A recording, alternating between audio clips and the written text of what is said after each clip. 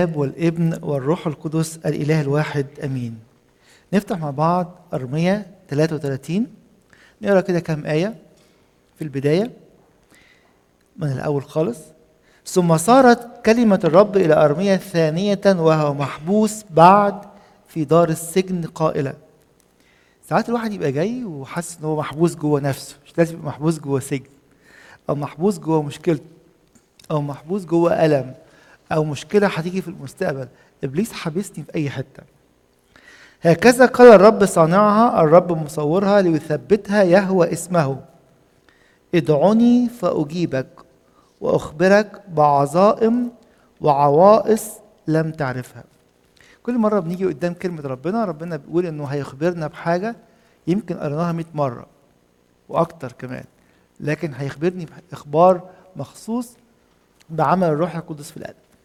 قدام شوية في عدد 9 يقول كده، أو 7 آسف: وأرد سبي يهوذا وسبي إسرائيل وأبنيهم كالأول، أطهرهم من كل إثمهم الذي أخطأوا به إلي، وأغفر كل ذنوبهم التي أخطأوا به إلي والتي عصبوا بها علي، فتكون لي اسم فرح للتسبيح وللزينة لدى كل الأمم الأرض الذين يسمعون بكل الخير الذي أصنعه معهم.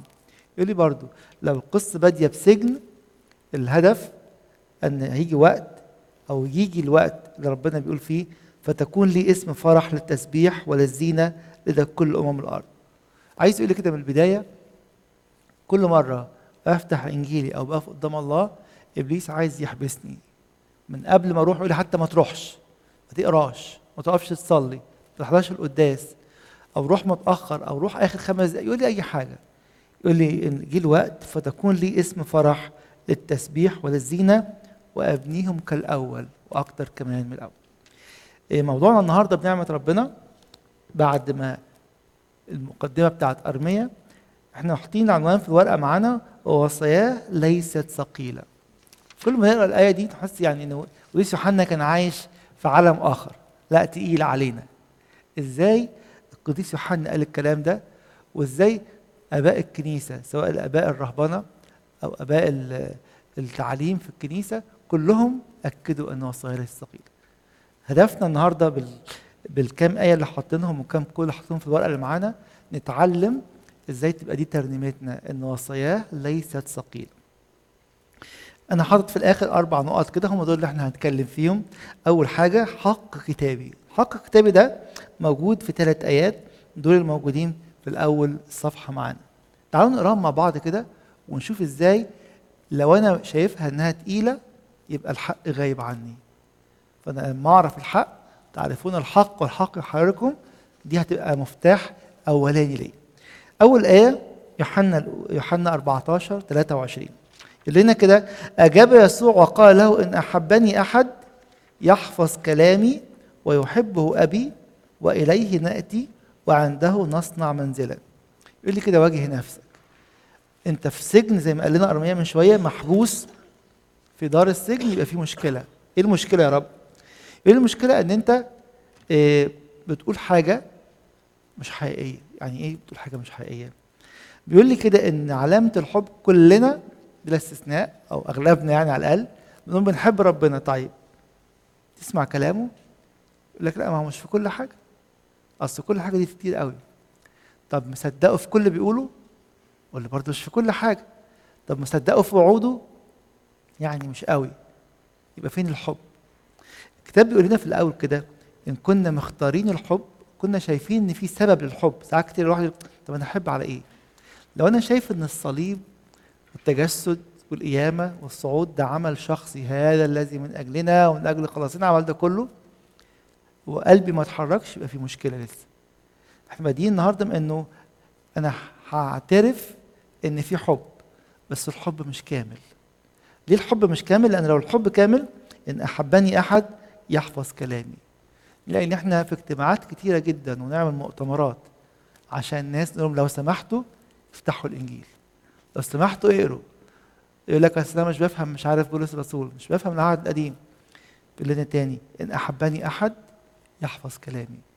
فلازم في الأول خالص يبقى في حق كتابي معلن قدام عيني. اللي بيحب ربنا او اللي بيقول بحب ربنا او اللي نفسه يحب ربنا، وسيله الحب حفظ الكلمه وحفظ الوصيه. طيب يقول كده ويحبه ابي واليه ناتي وعنده نصنع منزلا. يقول لي الموضوع هيختلف تماما. انت في سجن هتبقى بالعكس، هتبقى انت مسكن لله، مش هتكون مسجون، ولكن ابنيهم كالاول. من الاول الانسان سكن في الروح القدس بعد الخلق وقبل السقوط. بعد السقوط الروح القدس فارق الانسان زي ما بيقول القديس كيرلس. يبقى بدايه الحق الالهي لو انا بقول بحب يبقى هحفظ الوصيه، واحفظها من غير ما افكر ومن غير ما اقاوح واقول دي لا ودي صعبه ودي بعدين ودي لما اكبر ودي لما اصغر. مش هتنفع كده. تاني ايه تاكد نفس الحق، يوحنا 15 في الصفحه الاولانيه عندنا فوق. ان حفظتم وصاياي، تاني هي الكلمه، تثبتون في محبتي. خلي بالكم مين اللي يثبت في التاني؟ الثابت. انا المتخلخل اروح امسك في حاجه لو دي ثابته كده في الارض وانا خايف اقع همسك فيها، لكن لو هي مش ثابته هقع انا وهي. فبيقول لهم كده ان حفظتم وصاياي، محبه الله ثابته للكل. تثبت فيها ازاي وتتمتع بيها ازاي؟ لما تحفظ الوصيه. تاني عايز يربط دايما الحب بالوصيه. كما اني انا قد حفظت وصايا ابي واثبت في محبتي. بيقول لنا البرهان قدام عينيكم.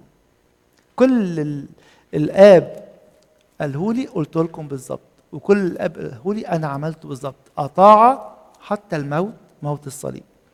طيب تعالوا ناخد اخر ايه في حكايه الحق الكتابي. يوحنا الاولى 5:1-3. كل من يؤمن ان يسوع هو المسيح فقد ولد من الله. كلنا نؤمن ان يسوع هو المسيح، كلنا اعتمدنا بهذا المعموديه اسم الاب والابن والروح القدس، مؤمنين ومعترفين بالوهيه الابن.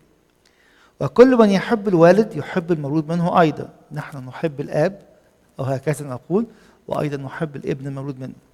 بهذا نعرف اننا نحب اولاد الله اذا احببنا الله وحفظنا وصاياه. ثالث مره. قول لي مش هينفع تقول بحب. تخيلوا كده واحد بيقول مثلا خطيبته ولا مراته انه انا ممكن احبك بس في 5% لواحده تانية او لواحد تاني. ينفع؟ الله بيقول لنا كده ان الوصيه بتقول اذا احببنا الله وحفظنا وصاياه. يكمل كده بان هذه هي محبه الله ان نحفظ وصاياه ووصاياه ليست ثقيله. هذه هي محبه الله تاني ان نحفظ وصاياه ووصاياه ليست ثقيله. يبقى الحق الكتابي بيقول اللي بيحب يحفظ، والحق الكتابي بيقول اللي يحب ويحفظ هيلاقي الوصيه مش سهله. تعالوا ناخد مثل بسيط وبعدين نخش في ازاي نعرف نعملها ترنيمه وتبقى حاجه ملذه للقلب. ان انا اسمع وصيه ما سمعتهاش قبل كده انا هاجري اعملها بفرح، مش ياه او يوه تاني هعمل دي كمان. قصه الوصيه في الكتاب المقدس كل مره بتعلن حاجه واحده بس، ان انا بعلن حب، ان انا بقدم او قابل ان انا اقدم الحب ده اللي اتقدم لي من الله في المسيح وبالروح القدس، انه بقى من حقي اقول له يا ابانا الذي في السماوات. يبقى انا هعمل الوصيه لاعلن حبي لهذا الاله العظيم. طيب بصوا كده اول قول عندنا في الورقه معانا. اما انطونيوس بعد ما عاش حياته كلها او في الرساله 14 يقول لنا كده. اما انطونيوس كتب 20 رساله او بالظبط هم 7 متيقنين ان هم بتوع اما انطونيوس، و14 بعض 13 بعض الناس يقول ان هي اما انطونيوس والناس تقول لها منسوبه منه.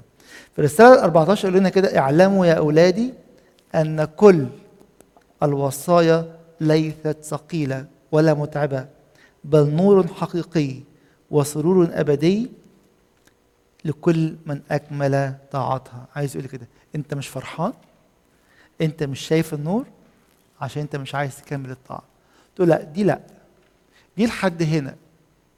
يقول لي تاني عايزين نخرج واحنا صايمين صوم الميلاد واحنا بنتمتع بتسابيح كياك في الشهر دوت، ان ما يبقاش شهر عادي، يبقى كل مره باخد حاجه جديده. في وصيه ما كنتش بعرف اعملها بس انا عايز لأن أنا عايز أعلن حب كامل لله الآب. يقول لنا كده تاني حاجة، لو عرفنا إن في حق كتابي، في دعم سماوي. عمر الله الأمين المحب الذي يعرف ضعفنا ما يطلب مننا حاجة ما نعرفش نعملها أو حاجة فوق طاقتنا. أنا كاتب 3 آيات بس مش موجودين في الورقة، كاتب الشواهد بس. تعالوا نفتحهم مع بعض كده. أول آية رومية 5:5 يقول لي إيه؟ طب أنا مش بحب، أو الحب اللي في قلبي مش قد كده فمش عارف أطيع الوصية كويس.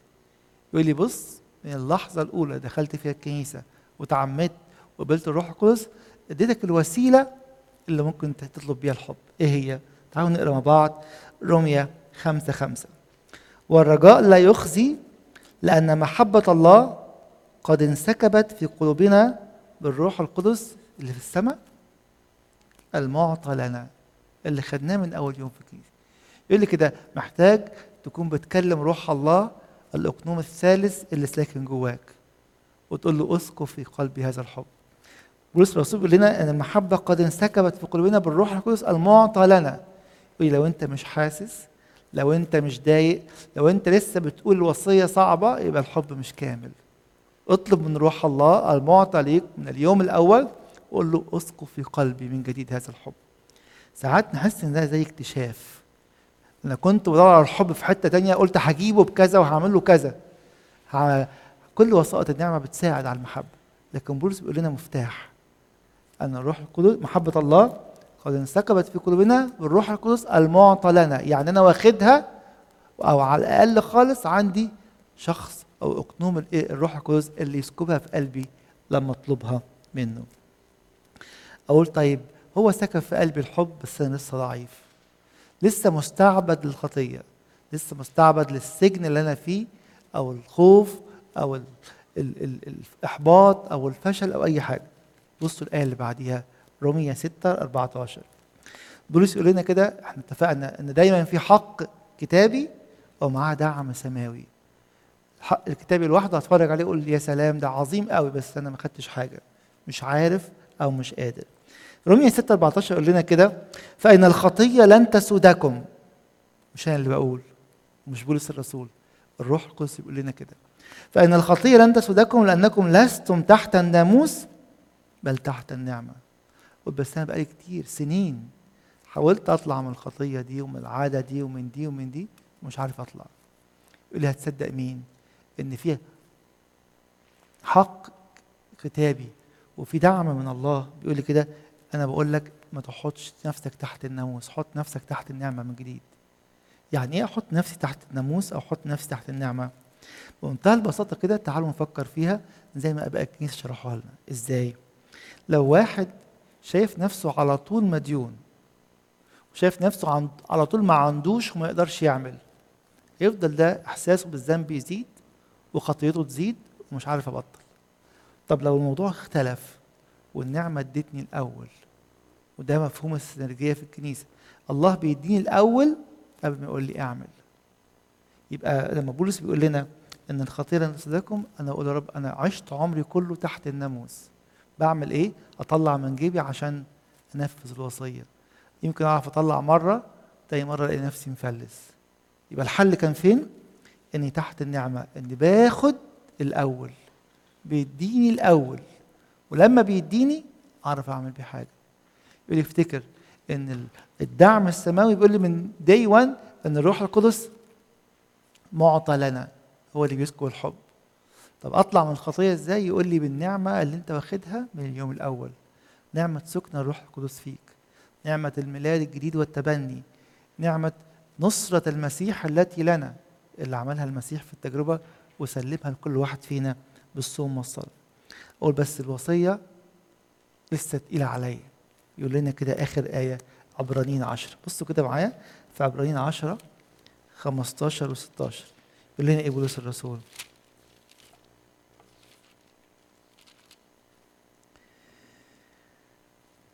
احنا مش بنشتغل لوحدنا، في دعم من السماء. الروح القدس اللي كان بعيد ومفارق الانسان من السقوط بقى ساكن في كل مؤمن يوم ما اتعمد واندهن بالميرون. يقول لنا كده في عدد 15 ويشهد لنا الروح القدس ايضا في الكتاب المقدس. وفين؟ الروح القدس المعطى لنا. لأنه بعدما قال سابقا، هنا بيشاور على النبوة في أرمية 31 هذا هو العهد الذي أعاده معهم بعد تلك الأيام، يقول الرب أجعل نواميسي في قلوبهم وأكتبها في أذهانهم. الوصية كانت صعبة على اللي براه، اللي واحد ماشي في الشارع كده وبيقول له السبيد ليميت مثلا 50 مايل، أنا متأكد إن مفيش كاميرا فهطلع أجري، أو مفيش بوليس هطلع أجري. لكن اللي كتب القانون ده الروح القدس في قلبي، مبقتش أبص لا على كاميرا ولا أبص على بوليس، لأن القانون اللي جوايا اللي حطه الروح القدس بيقول لي امشي صح. ما بعرفش أمشي غلط، ما بعرفش أكسر القانون الإلهي اللي كنت زمان ممكن بسهولة قوي أكسر فيه. يقول لنا جملة جميلة قوي الأنبا أنطونيوس في الرسالة الأولى، يقول لنا إيه؟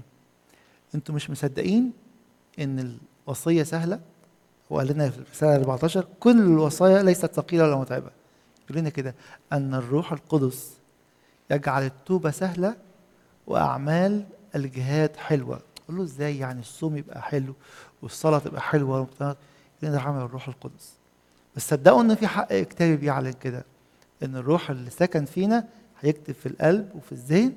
الروح اللي سكن فينا هيسكب هذا الحب، ولأني هحب وهحب بجد وبفيض غير محدود، هلاقي إن بجري على الوصية بسهولة. تعالوا نبص كده على القول بتاع الأب ثؤناس اللي في الورقة اللي معانا. هي رحلة، بس رحلة نحو المرتفعات. ما ينفعش تقعد مطرح ما أنت. أكتر حاجة تجرح قلب إلهنا الحلو الطيب إن نقعد على نفس الكرسي 20 سنة و30 سنة، نحضر القداس أو بنحضر الاجتماع وأنا زي ما أنا، ما تقدمتش خطوة ولا يمكن رجعت شوية كمان لورا، بس أنا محتفظ بالكرسي بتاعي، محتفظ بالمكان بتاعي في الكنيسة. يقول لنا إيه؟ كل ما نتسلق مرتفعات الكمال الإنجيلي، نسميها كده مرتفعات الكمال الإنجيلي. يعني ما ينفعش أشوفك النهاردة، ما ينفعش أشوفكم النهاردة وألاقيكم بكرة قاعدين في نفس المكان، في مرتفعات الكمال الإنجيلي. يقول لي إبليس لخمك في إن أنت عايز تبطل مش عارف إيه وإيه، وده لازم. لكن ليه مش حاطط في دماغي إن أنا عايز أتسلق في مرتفعات الكمال الإنجيلي اللي ملهاش حدود؟ يقول لنا كده يرتفع إلى أعالي الفضيلة متخطيا كل قانون، ناظرا إلى أن ما قد أمر به موسى على أنه أمر بسيط وسهل. إزاي؟ حلو قوي الجزء اللي جاي. مدركا أنه بخضوعه لنعمة المخلص، في حاجة جاية لي من بره مش من عندي، الروح القدس سكن فيا والنعمة بتشتغل جوايا. يصل إلى تلك المحالة التي هي في غاية السمو. يقول لي كده لو كل مرة بتيجي لله وأنت تحت الناموس مش تحت النعمة، الخطية غلباك. لكن الآية بتأكد تقول إيه؟ إن الخطية لن تسودكم أنكم لستم تحت الناموس بل تحت النعمة. يقول لنا كده وعلى هذا لا يكون للخطية سلطان عليه. اللي مصدق أن الخطية ملهاش سلطان يبقى مصدق أن روح الله ساكن فيه، مصدق أن النعمة مدياله، أن أنا أقدر أوقف، أقول لك ده بقاله 20 سنة بيعمل كذا، ده بقاله 30 سنة بيعمل كذا. يقول لي مصدق أن نعمة الله والروح القدس أقوى من ده كله، ولا لسه أنت مصدق في الكذبة بتاعت إبليس إنه مفيش فايدة؟ ومش مشكلة دي. أصعب حاجة إن أنا أحط الإكسبشنز دي، أقول دي ربنا يعني مش مهمة عنده، والخطية دي مش مهمة عنده، أحط كده كبشة على جنب وأنام عليها ومش عايز أتحرك، أقول دول أنا مكمل بيهم للآخر. يقول لي ما ينفعش، القداسة التي بدونها لا يستطيع أحد أن يعين الله. يكمل يقول لنا كده وعلى هذا لا يكون للخطية سلطان، لأن محبة الله قد انسكبت في قلوبنا بالروح القدس المعطى اللي احنا كنا بنقولها من شوية. آخر سطر في القول دوت يقول لنا كده إنه تبعيتنا وطلعنا إلى مرتفعات الكمال الإنجيلي دي لا تهلك جذور الخطية تحت الناموس، إنما تحت النعمة. ليس فقط تبتر أجسام الشر، إنما تقتلع أيضا جذوره التي للإرادة الشريرة. يعني عايز يقول إن عمل النعمة اللي في الإنسان بالروح القدس مش بيقطع أغصان الشر، ده بيكتف يقتلع جذوره التي للإرادة الشريرة. يقول لي كده أنت حاولت كذا مرة من بره، أولا أنا عايز أبطل الخطية الفلانية، تبر هي كبيرة ولا صعبة، عايز الوش يقول لي المشكله مش انك تبطل دي، المشكله انها جوه قلبك، محدش يعرف يوصل لقلبك غير ويكتثها غير الروح القدس. يقول لنا ايه بولس الرسول في افسس 3:16؟ تعالوا نبص عليها بسرعه. بولس لما بيتكلم بيقول لنا انا عارف ان في حاجه جواك انت مش طايلها، لا ايدك تجيبها ولا ذكائك يجيبها ولا اي حاجه غير نعمه الله. يقول لنا ايه في 3:16؟ يقول لي تاني لو جاي بامكانياتك المحدوده مش هتاخد، لكي يعطيكم بحسب غنى مجده. يبقى العطيه قد ايه؟ لا قد ايماني ولا قد شطارتي ولا قد فلوسي، بحسب غنى مجده. هيديني ايه؟ ان تتأيدوا بالقوه بروحه في الانسان الباطن. الحته البايظه اللي جوه دي اللي بيقول لنا عليها قديس أناس، انما تقتلع ايضا جذوره التي الاراده الشريره، ده عمل الروح القدس. قولي لازم وانت واقف قدام الله في القداس وفي صلاتك الشخصيه وانت بتقرا الانجيل، قول يا رب في هنا حاجه انا مش طايلها، مد ايدك بحسب غنى مجدك عشان تكتسها من حياتي. اذا كان القديس اما انطونيوس بيقول ان الروح القدس يجعل التوبه سهله واعمال الجهاد حلوه، ده حق. بس قلنا خلي بالكم في اعمال الجهاد والنسك والصوم اللي احنا عايشين فيه دلوقتي، الصلاه، في حاجتين لازم نخلي بالهم منهم واحنا ماشيين في طريق الوصيه. ايه هي؟ الحاجه الاولانيه ان الطاعه المطلقه لوصيه المسيح دون اي هدف او غايه. يعني ايه؟ في اجره صحيح، لكن بيقول لي وانت بتجاهد اعلنها اولا تبقى لحب خالص. 3 آيات قريناهم في الاول. من احبني، علامه الحب ان انا جوه الوصيه. يقول لي ما تخليش في هدف تاني، هعمل كذا هتديني كذا، هتاخد، بس خلي الدافع اللي جواك ايه؟ دافع مختلف، دافع ان انا ده برهان الحب. عشان كده زي ما قلنا يمكن مره من كام اسبوع، ازاي الانبا انطونيوس شاف ان دول السرين اللي دفعوه ناحيه حياه القداسه اللي عاشها. ايه هما السرين؟ قلنا الحاجه الاولانيه قال انه اكتشف اللي احنا قلناه من شويه، ان بدون الحب، بدون تنفيذ الوصيه، انا بضحك على نفسي. ان اروح اقول مراتي او اقول لزوجي انا بحبك، بس مفيش مشكله ان انا يبقى عندي خيانه بره هذا الزواج، يبقى انا بضحك على نفسي. طب ايه الحل؟ قال كده انه انا هكرس حياتي كلها، باع كل ماله عشان يكرس حياته لاعلان الحب من خلال تنفيذ الوصيه. اكتشافه الثاني قال بس الوصيه صعبه، مش عارف اعملها. زي ما قلنا من شويه، ازاي بقى في اخر حياته اكتشف انها سهله، او في مدار حياته. قال كلمه جميله قوي كده، قال انه اكتشف ان قوه تنفيذ الوصيه في الوصيه نفسها. اللي بيقول الفم اللي نطق هذه الوصيه هو فم الهي، مش اي فم. وفي مثل بسيط قوي نتشارك بيه مره تاني لو كنا شاركنا بيه قبل كده. السيد المسيح هو بيكلم لعازر الذي قد انتن 4 ايام، يقول له لعازر هلم خارجا. ده ايه ده؟ في قوه يقوم، القوه كانت في الكلمه اللي خارجه. يقول لي برضو وانت جاي النهارده بعفنك اللي بقاله مش 4 ايام، في موت صريح زي موت كده لعازر. يقول لي الوصيه اللي بتقول كونوا قديسين قوتها في اللي بيقولها. فاكتشف الانبا انطونيوس ان الوصيه فيها الحياه واعلان الحب، واكتشف ان فيها كمان القوه اللي تخليني اقدر انفذها. بس زي ما قلنا كده، تالت حاجه التحذير الابائي. ايه التحذير ده؟ ان الوصيه انفذها لاستعلان الحب، مش مستني اجره رغم ان انا هاخد اجره. الحاجه الثانيه قال كده ان الحياه اللي قدمتها لله تكون فيها عذراويه النفس. يعني ايه عذراويه النفس؟ يعني الكل ما بقى انا بقدمه لله من جهاد، من صوم، من صلاه، من انجيل، من عشور، من اي تنفيذ الوصيه، هي بتقدم ايه؟ نفس عذراء بتقدم حاجه لالهها المحب، مش اي حاجه تانية. ليه؟ عملوا لنا كده الاباء تحذيرين مهمين قوي نخلي بالنا منهم، سبيشالي عندنا هنا في المنطقه. ايه هي؟ ان لا نجعل، او التحذير ان لا نجعل العمل النسكي هدفا في حد ذاته. يعني انا مش عايز ابقى صوام، مش عايز ابقى بتاع مطنيات، مش عايز ابقى بتاع مزامير، لكن انا بعمل ايه؟ انا بحب الله وفي صله حب تربطني بيه، بقدم له كل العباده وكل وسائل النعمه بقت استعلانات حب، مش انا بجري في سبق عايز اعمل مطنيات اكتر منك، ولا عايز اصلي مزامير اكتر منك، ولا احضر حتى قداسات اكتر منك. ليه؟ لان السبق ده مش موجود في حياه كل القديسين، وبالذات حياه القديس الانبا انطونيوس اللي هو ابو كل النساك وابو كل الرهبان. الحاجه الثانيه ان العمل الروحي اللي بعمله مش عشان اخد موهبه. مثلا انا عايز اعمل كده عشان اخد الموهبه الفلانيه.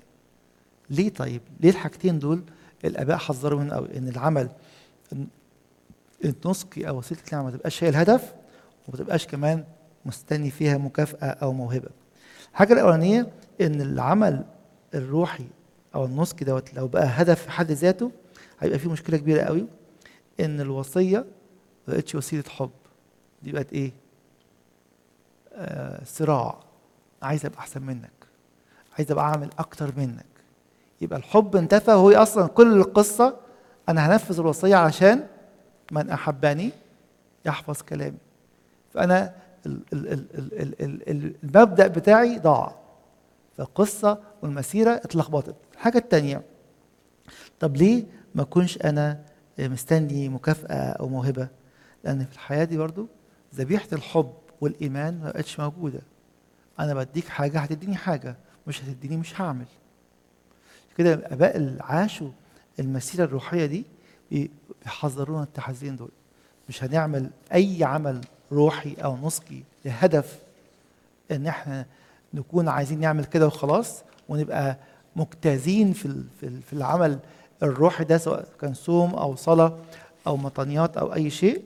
والحاجه الثانيه ان احنا مش هنعمل ده من اجل اي مكافاه من اي نوع. يبقى الحق الكتابي بيعلن ان الحب استعلانه في تنفيذ الوصيه. الدعم السماوي بيقول انت مش هتقدر، لكن بالروح القدس المعطى ليك وبالنعمه الالهيه، زي ما سمعنا القديس أناس والانبا انطونيوس ازاي الروح القدس يجعل التوبه سهله واعمال الجهاد حلوه.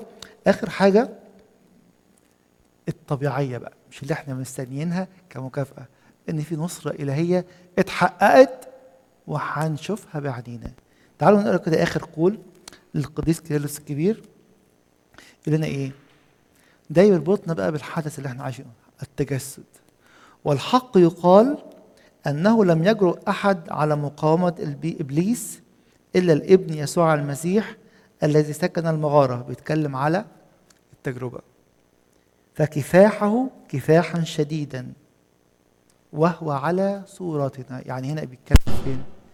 انه بالتجسد خد الصوره بتاعتنا ديت، والصوره اللي هو خدها بالتجسد دي هي اللي خلته يخش يقاوم ابليس ويعمل لنا ايه؟ الايه الجمله الباقيه: ولذلك انتصرت الطبيعه البشريه في يسوع المسيح. يبقى طبيعتنا اللي كانت مهزومه المسيح خدها واداها النصره، انتصرت طبيعتنا البشريه التي في يسوع المسيح ونالت اكليل الظفر والغلبه. انتصر المسيح على الشيطان وتوج هامه الطبيعه البشريه بتاعتك وبتاعتك وبتاعت كل واحد فينا. انتصر المسيح على الشيطان وتوج هامة الطبيعة البشرية بإكليل المجد والظفر. يقول لي ما ينفعش تاني تقول أنا إيه؟ أنا مغلوب، أنا مفيش فايدة، أنا حاولت 5 مرات و50 مرة و100 مرة. ليه؟ لأن الطبيعة البشرية المهزومة في آدم الأول صارت لها النصرة في آدم الثاني. يقول لي دلوقتي الوصية كانت صعبة على آدم الأول بعد ما كسرها، وفضل آدم الأول ونسله قبل المسيح يقولوا مش عارفين، مش قادرين، وما كانوش بيكذبوا. لكن تبقى مشكلة بعد آدم الثاني اللي عمل إيه؟ جاء وهو على صورتنا وقد انتصرت الطبيعة البشرية في يسوع المسيح ونالت إكليل الظفر والغلبة. انتصر المسيح على الشيطان وتوج هامة الطبيعة البشرية بإكليل المجد والظفر. يقول لي ده بقى إكليل متيقن. بس الحل إيه؟ أعرف الحق الكتابي، آخذ الدعم السماوي ده وأتحذر التحذير اللي قلناه، تصير النصرة التي فعلها المسيح نصرة كل مؤمن في الكنيسة. يقول لي ما ينفعش تروح مهزوم، لا بعد قداس ولا بعد ما تقف قدام ربنا ولا بعد ما تفتح إنجيلك وتقرأ سر النصرة. عهد جديد كله بيقول لنا حاجة واحدة بس، أن الطبيعة البشرية الفاسدة المغلوبة تقدست وتباركت وتجددت وصار لها كل النصرة في المسيح يسوع، الذي لنا كده بولس الرسول في كلوسي 2 عمل ايه المسيح؟ أشهرهم جهارا ظافرا بهم فيه. ده عمل ايه؟ عمل كده مع العدو بطبيعتنا. تاني، انتصر المسيح على الشيطان وتوج هامة الطبيعة البشرية بإكليل المجد والظفر. يقول لي الإكليل ده والنصرة دي المسيح صنعها للبشرية. يقول تاني، وهو على صورتنا ولذلك انتصرت الطبيعة البشرية في يسوع المسيح. يقول لي احنا بنحتفل بالتجسد، بنحتفل باللي عمله لنا بالتجسد، مش بنقف بس عند الصليب زي اخواتنا الغربيين. بناخد كل خطوة في حياة المسيح. الغلبة على التجربة كانت ليا، انتصر، ممكن نحطها كده، انتصرت الطبيعة البشرية في يسوع المسيح في الحرب على الشيطان في البرية. انتصرت الطبيعة البشرية على التي الإنسان في المسيح يسوع وصار لها التجلي زي ما المسيح اتجلى. انتصرت الطبيعة البشرية على الموت في يسوع المسيح وصار لنا القيامة. انتصرت الطبيعة البشرية في المسيح يسوع على الطبيعة الأرضية وصار لها صعود إلى السماء. عايز يقول لي كده زي ما بنقول في قانون الإيمان، هو ده الحق الذي ينبغي أن نحيا. الكنيسة بتردده هذا الذي من أجلنا ومن أجل خلاصنا، ونحكي كل حاجة عشان نقول ده عشاني أنا، هذا الذي من أجلي ومن أجل خلاصي عمل كل خطوة من الخطوات اللي احنا بنقراها وبنصليها ونشوفها في الإنجيل ونسمعها مرات ومرات طول القداس. ربنا يدينا ان احنا نعرف نرنم ونقول مع القديس يوحنا الحبيب، ووصاياه ليست ثقيلة. الكلام ده مش كلام نظري، مش كلام وعظ، بس مش هيبقى حقيقي في حياتنا غير لما اخده في المخدع واصليه، اخده في القداس واقول يا رب الوصية الفلانية عندي انا لسه تقيلة، لسه في إدانة، لسه في جسب، لسه في الخطية الفلانية مأيداني. زي ما قال لنا في أول ما قرينا النهاردة، أرميا بيقول أرميا لسه في السجن، ولكن بيقول إنه هيرجعها كالأول. مش الأول بقى في آدم الأول، ولكن الأول في مجد أعظم الذي هو لآدم الثاني. عشان كده يقول لنا في سفر حجي إنه مجد البيت الثاني هيكون أعظم من مجد البيت الأول. ولهنا المجد الدائم من الآن